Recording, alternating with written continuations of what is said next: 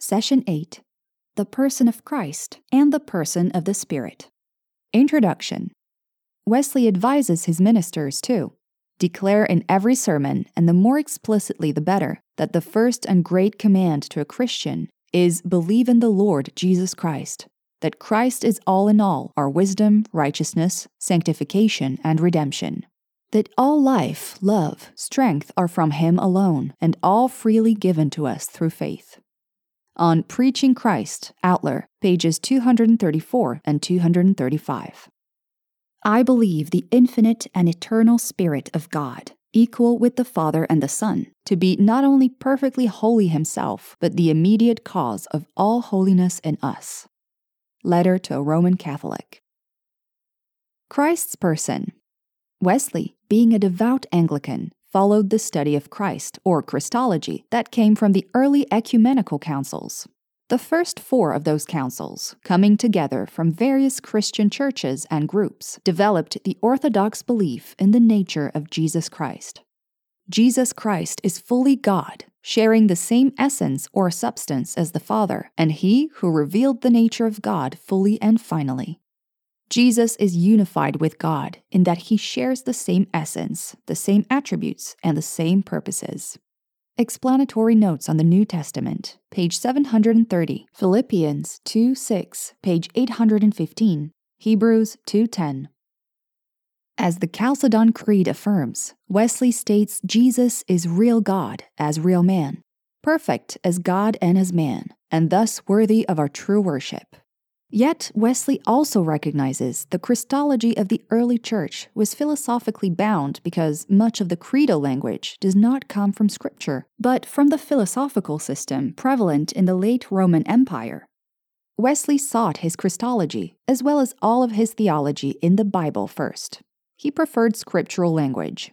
For this reason, Wesley was not interested in some of the speculation around the issue of Christology that arose in his own day. In fact, the nature of Christ was not his primary interest. His emphasis lay in the work of Christ, also known as the doctrine of soteriology. His soteriology is broader than the emphasis on Western Christianity. Following in the footsteps of Irenaeus of Lyon, who wrote in the 2nd century, Wesley affirms the saving significance of Jesus' life. The Incarnation is very significant in Wesley's thought. Yet, according to Randy Maddox, some have argued Wesley displays contradictions about Jesus' humanity. Common to Western Christianity is the tendency to keep Christ's 2 natures distinct. Eastern theology, on the other hand, has, as Maddox states, emphasized the interpenetration or coming together of the natures. This has brought the charge of Monophysitism, an early church Christological heresy that so emphasized Christ's divine nature that his humanity was diminished. Thus, the question Maddox addresses is that of Wesley's monophysitic tendencies. Maddox sees a discomfort with Jesus' humanity in the writings of Wesley, particularly in his notes on the New Testament. He tended to downplay any emotion or vulnerability Jesus displayed. Maddox explains this by focusing on Wesley's understanding of Eastern Orthodoxy's goal for humanity, to become like God, also known as deification or divinization. It's similar to what we might call the goal of the process of sanctification. Christ's incarnation and life, as well as his death, influences our understanding of holiness. Maddox also points out the atonement is based firmly on God's initiative toward humankind. The divine Christ is the fullest expression of that initiative. As with all of Wesley's theology, his Christology has practical relevance. He is more interested in Christ's work than his nature. Yet, even when talking about his nature, the practical implications always accompany his considerations. The Spirit's person. The Spirit is the presence of God in the Christian life. It was key for Wesley that not only did Christ make provision for our redemption, but also that such redemption is applied by the work of the Spirit. Wesley paid closer attention to the doctrine of the Holy Spirit than his Western counterparts. Even to this day, persons standing in the Wesleyan holiness tradition have a broader and deeper doctrine of the Spirit than those from the Reformed tradition. The Spirit is a person of the Godhead. with personal characteristics and his own beingness, not just a subordinated, functional part of God or a present expression of Christ on earth. The Spirit is unique in his role in the Trinity and our lives.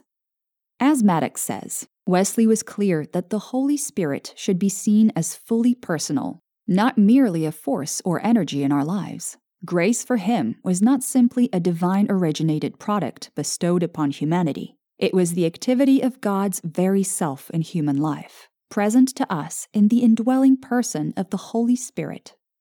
Maddox, page 120.